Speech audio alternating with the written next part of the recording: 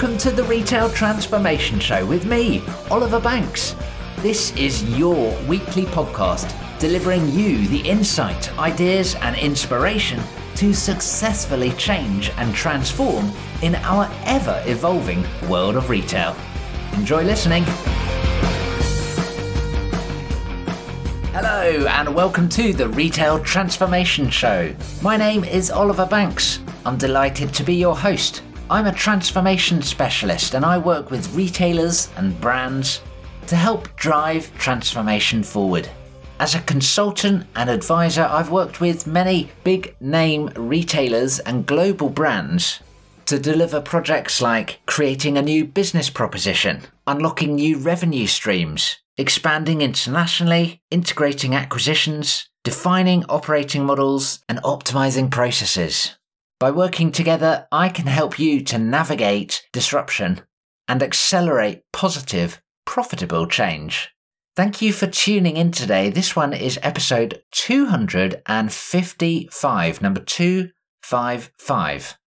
Classic growth in the retail market has slowed. And as many channels mature, especially e-commerce, of course, it becomes much harder to take market share.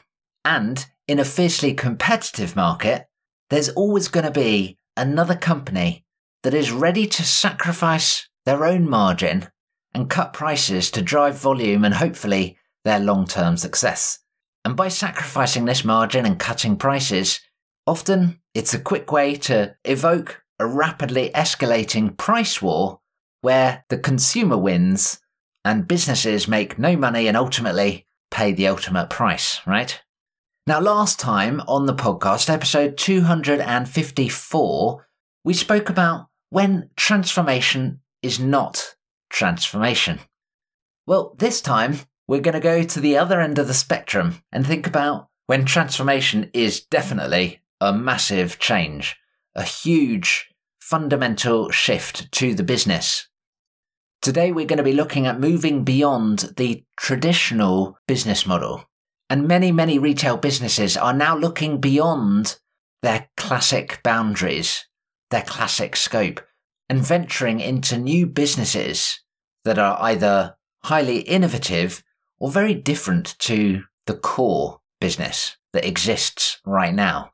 Everything from retail media through to different technology as a service options, and really wherever your imagination takes you. Before we dive into the details, be sure to head on over to the show notes at obandco.uk/255. Over there, you're going to find more details on some of the insight that I'm sharing today, as well as some links. There's going to be some suggested episodes to listen to next. And if you've not already done so, then sign up for the Retail Transformation Briefing, my weekly email, absolutely for free, helping you to understand how the retail market is evolving. Sign up for the Retail Transformation Briefing at obandco.uk/255. Recently, Bain conducted some research into what they are calling Engine 2s. And an Engine 2 is essentially what they're calling as a new business model for a retail business. And interestingly, this research found that by 2030, so not that far away, 2030, Bain found that 1/3 of a retailer's revenue could come from this Engine 2 concept, these new business models. 1/3 of revenue. And interestingly, and importantly, around half of the profits are coming from these new business models too.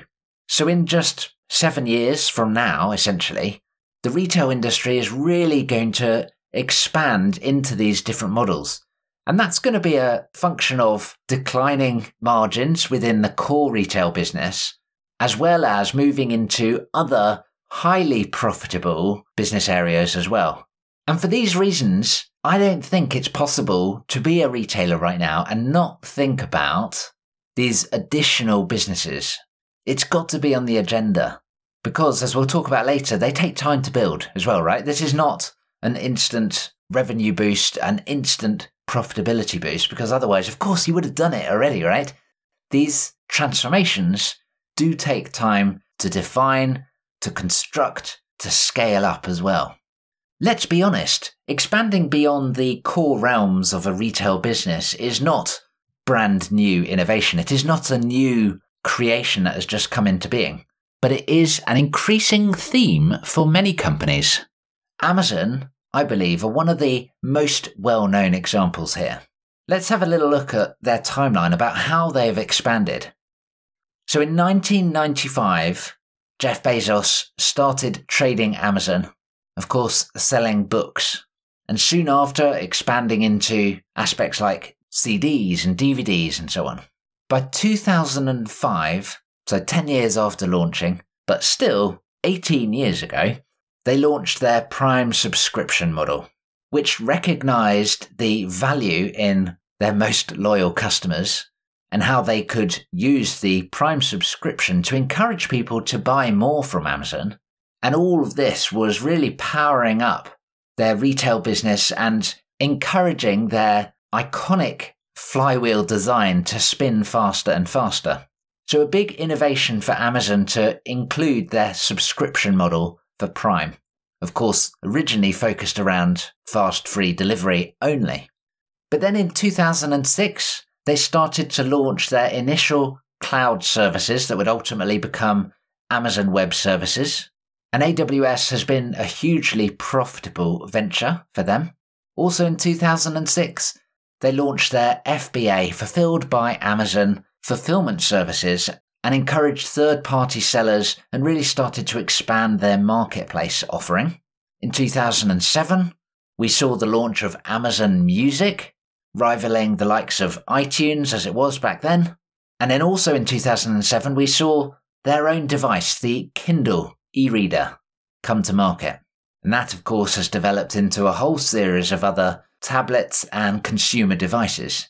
In 2011, we saw Amazon Video start with their acquisition of Love Film.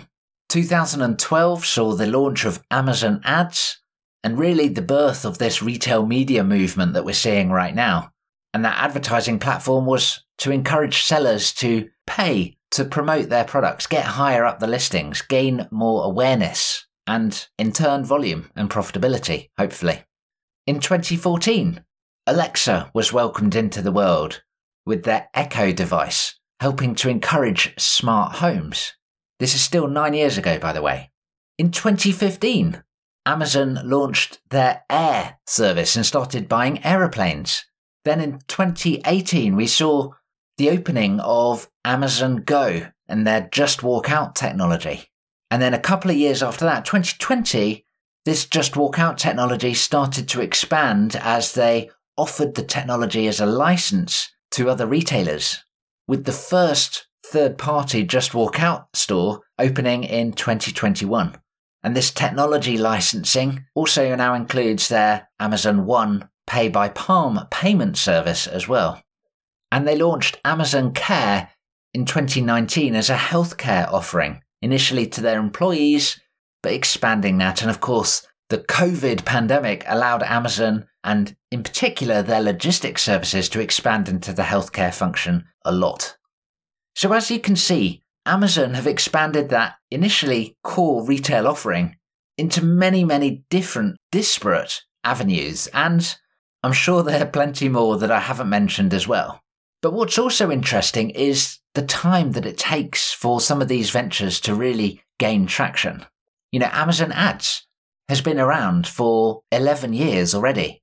And it was only a few years ago now that there started to be industry attention on the Amazon Ads business, as the platform had scaled up to a size where it was generating not only strong margins as a percentage, but strong profit numbers in terms of dollar value. So all of these offerings have been around for many, many years now. And when we start to think about where will we be in another 11 years or 20 years, whatever, you know, what are the small little innovations that are being seeded right now that will be propelling companies like Amazon to future success? So I believe, given Amazon's timeline, given Bain's research, you need to start thinking about this right now if you've not already done so. And if I can help you with that thinking, with that planning, and bringing it into reality, then do reach out. I've worked with other retailers to define these new business propositions and open up new revenue streams. And I'd love to help you with that as well. So reach out. You can find me on LinkedIn or email me on oliver.banks@obandco.uk. And I'll be sure to put my contact info on the show notes as well at obandco.uk/255. But there's still lots to go through today, so let's continue on. Where I'd like you to start is to really think about how you can make the most of the assets that you already have in the business, which are worth nothing from a financial perspective. They are valueless when it comes to the P&L. And sure, they may hold value, but we'll come back to that in a minute. Some examples could be around eyeballs or footfall. What's the traffic towards your retail business? Or perhaps a customer community that sees a huge amount of brand love. Or perhaps actually you're thinking about brand trust, and even just being associated with the brand of your business is highly valuable, but again, worth nothing on the P&L. Maybe you've got expertise and specialist knowledge that other businesses would really value, and this is important when you factor in elements like sustainability or AI, for example. They're going to be of particular interest to other businesses right now and increasingly in the future as well. Think about your relationships across the industry, with the supply base, with vendors, of course with customers, as we've already spoken about as well. Think about what consumer insights you own that are not widely available, or intel about particular buying behaviours or habits, for example, that could be highly valuable to others. And in turn, also, think about the vast volumes of data that you have. Is there an opportunity there to think about the value held in that asset? And there's lots more of these different assets that are worth nothing financially. So do take a look in your business. But it's also important to consider a classical asset, a literal asset that is worth something financially, but it is not at full utilisation. So maybe that's around your store network or warehouse space or transport or operational capability or particular aspects like graphic design or studio or content production. There are going to be loads of different parts of the business that are not at full utilisation right now.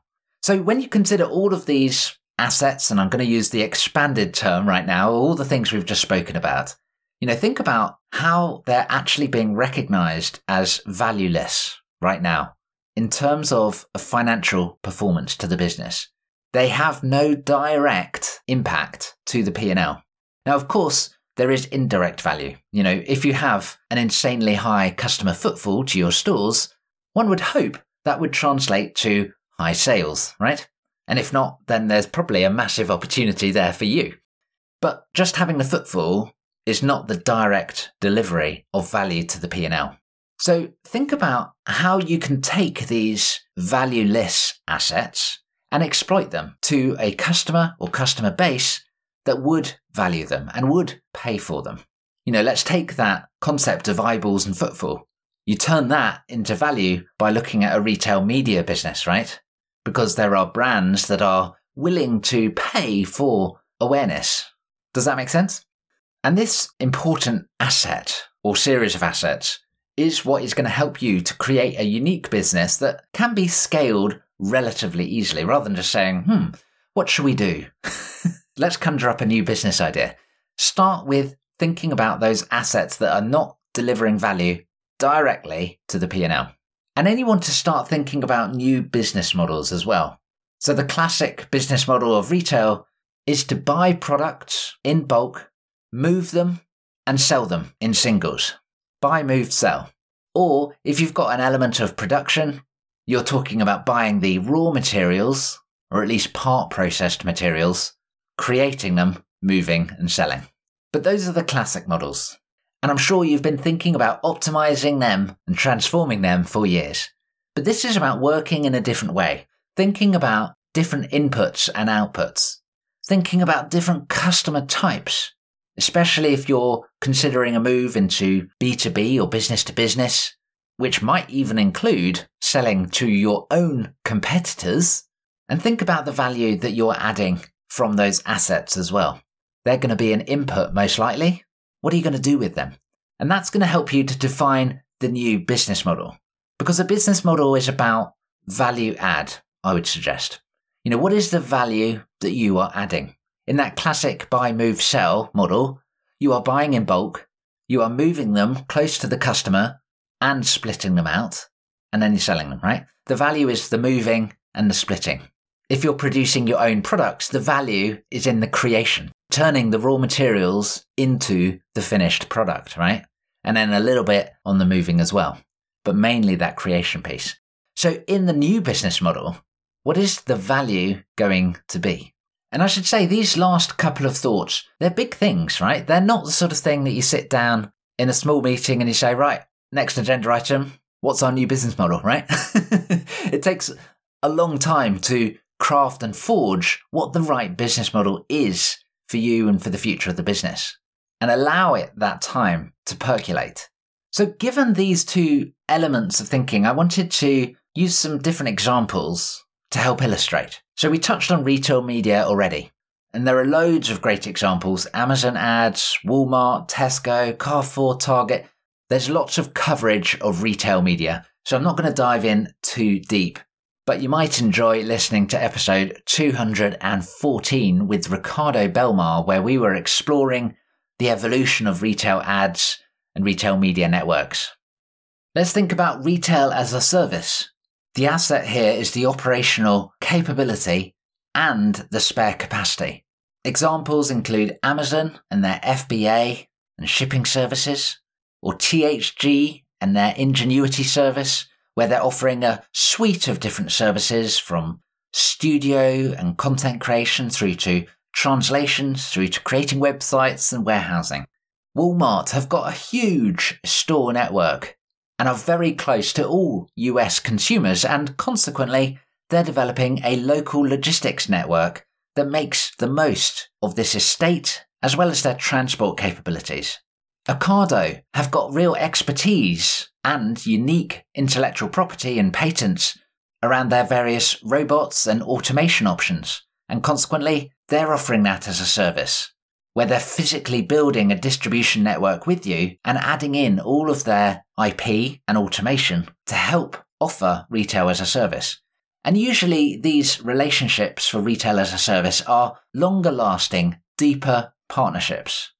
Companies work with THG Ingenuity for a long time. This is not a 1-year experiment, right? So think about if you could use your physical retail stores, your warehouse operations, logistics and fulfillment network, customer service agents, and any other operational expertise that exists within the business. Cloud services and tech solutions are another option. Amazon and Alibaba in particular are really offering huge amounts of cloud services, and AWS attracted loads of attention a few years ago in particular due to the sheer scale of the growth and the highly profitable nature of it. And that tech infrastructure that was powering Amazon allowed them to expand there. And that move into AWS allowed them more relationships outside of the classic retail industry where they could continue to serve and develop new propositions as well. So AWS significantly shifted from their initial cloud storage, their S3 offering, into many, many more cloud services right now. And all of the advanced AI applications that are going on right now are going to be a huge opportunity for other retailers to sell to other customers in or out of retail. And I know companies like JD.com and Amazon are already starting this as well. Then we could be thinking about investing in other retail businesses, either applying some of that retail expertise, or maybe even offering the retail platform, like Next are doing, for example. Maybe even it's just investing cash, like what the Frasers Group are doing right now, investing in companies like Currys, AO, ASOS, and many, many more. And then there are loads of other sectors to expand into as well. Banking, insurance, other financial services, healthcare, telecoms, entertainment, and a whole host of other different services. And for all of these, you're bringing the asset of your brand reputation into these markets. And you're saying it's Amazon Care, it's Tesco Mobile, whatever it is, your brand trust and reputation is being brought and powering the growth of this new business opportunity, this new business model. But I'd like to move into some of the watch outs and thinking about that discussion we just had about using the brand power. The first watch out is you've got to be really careful of over diluting the brand. And Tesco had expanded into many, many other ventures. Their pharmacies, cafes, an expanded offering of general merchandise in Tesco Direct, Tesco Bank and all of the different banking services, Tesco Mobile and broadband, their Huddle tablet, video streaming services via Blinkbox, Giraffe restaurants, even at one stage Tesco tyres, allowing customers to get a new set of wheels whilst picking up the grocery shopping. And what Tesco found is, A, all of these different businesses distracted too much from the core business, and they weren't delivering the profitability, but they were taking the headspace and the attention of the exec team, board meetings, etc. But they also distracted customers as well.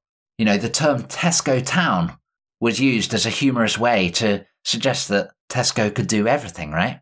And so what's happened since is that Tesco have retracted from many of these businesses, selling off or closing the different opportunities and really pulling the focus back into the core grocery business that has the capacity, that has the volumes, that has, although slim, the profitability that delivers time and time again for the company.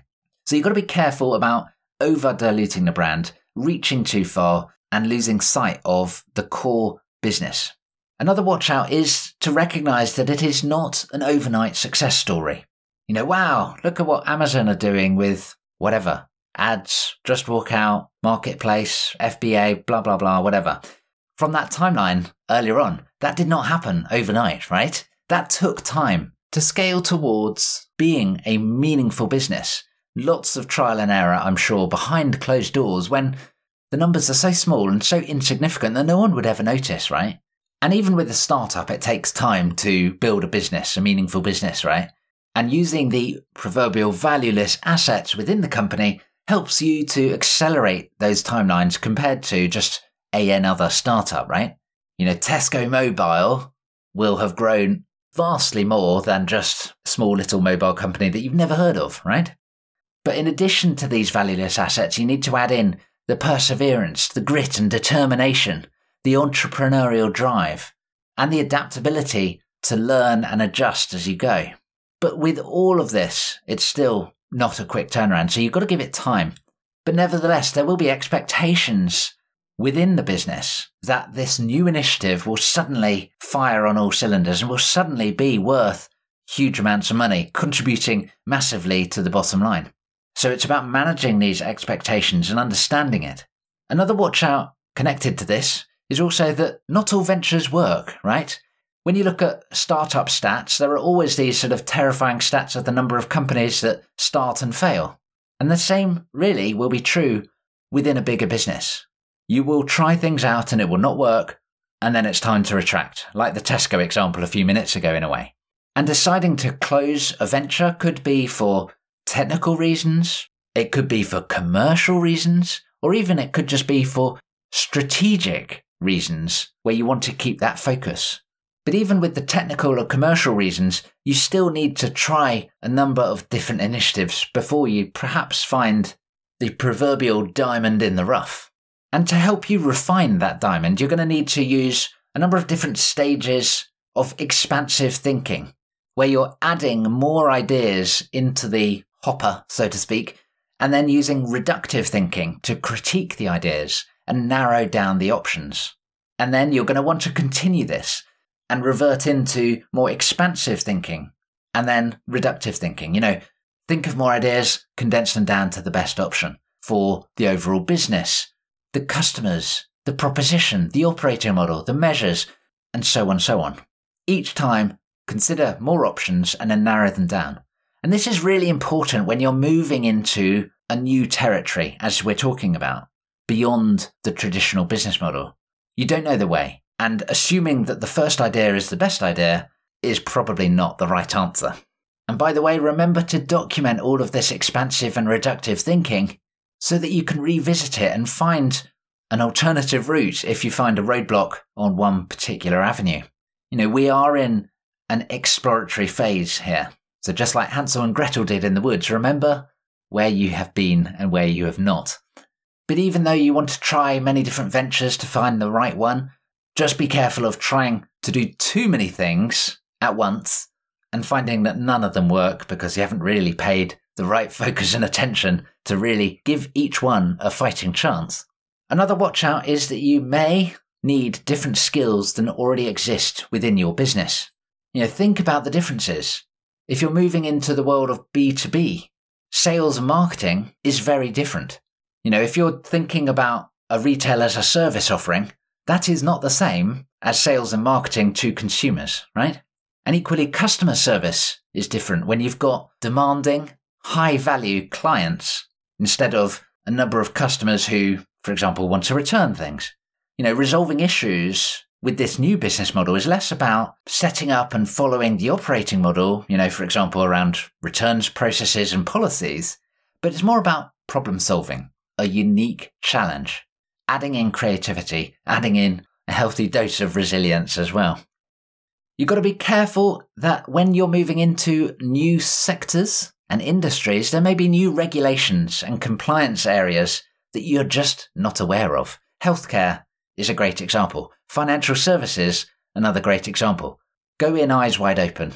And perhaps you need to attract new talent or expertise to help guide you on that path rather than just hoping it's going to be okay because that's sensible, right? We've all become acutely aware of the impact that global events can have on any given business, but think about how these global events would impact this new business as well.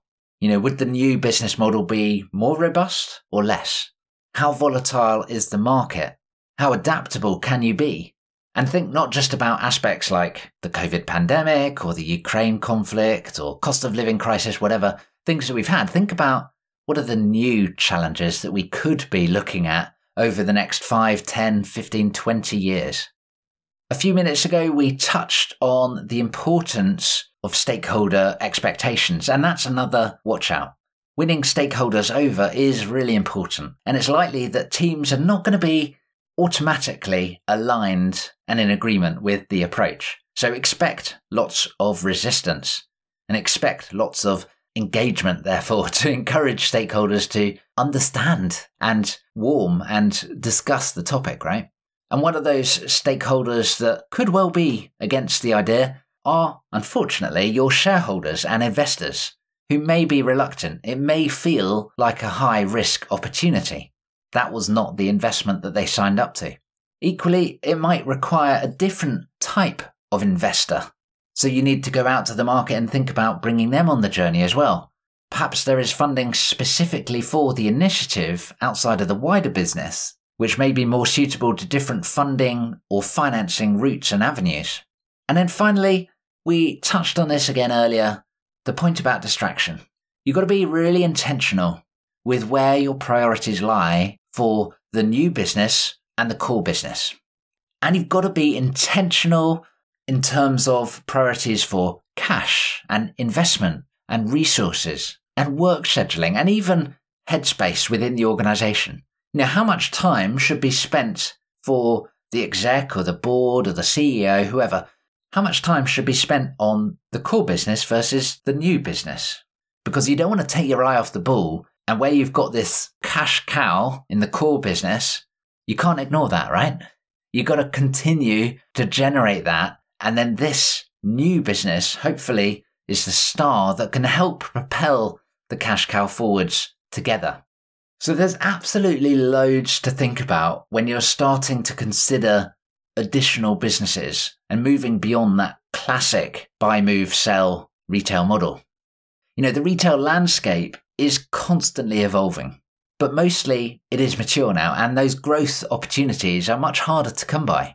And so, as we saw with all of that Bain research earlier, diversification into other business areas and opportunities is an increasing trend and increasingly rewarding as well.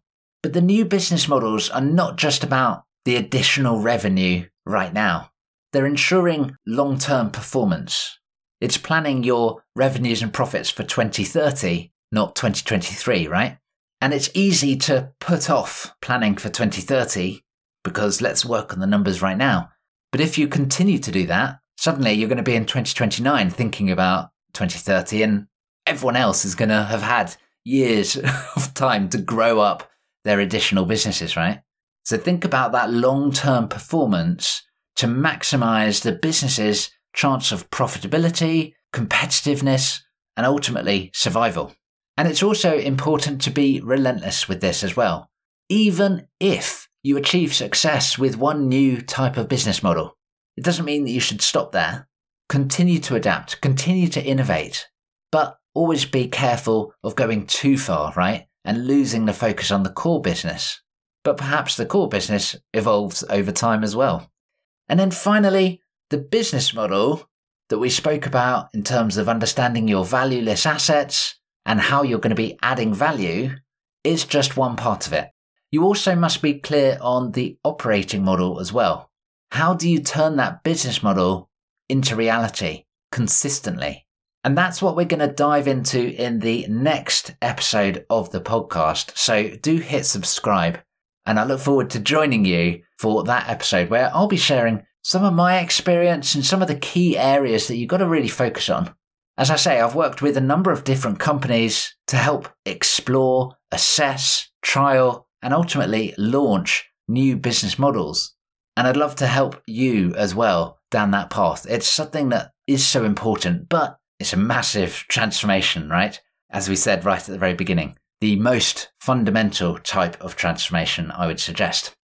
So if you'd like to reach out to me, find me on LinkedIn, or I'll include my contact details on the show notes page today at obandco.uk/255. And if you're wondering what to listen to next, then head on over there, and I'm going to include some additional episodes to check out next. So thank you so much for tuning in today. I appreciate your attention and your openness and your willingness to transform better. I'll look forward to joining you in the next episode very, very soon. Bye for now.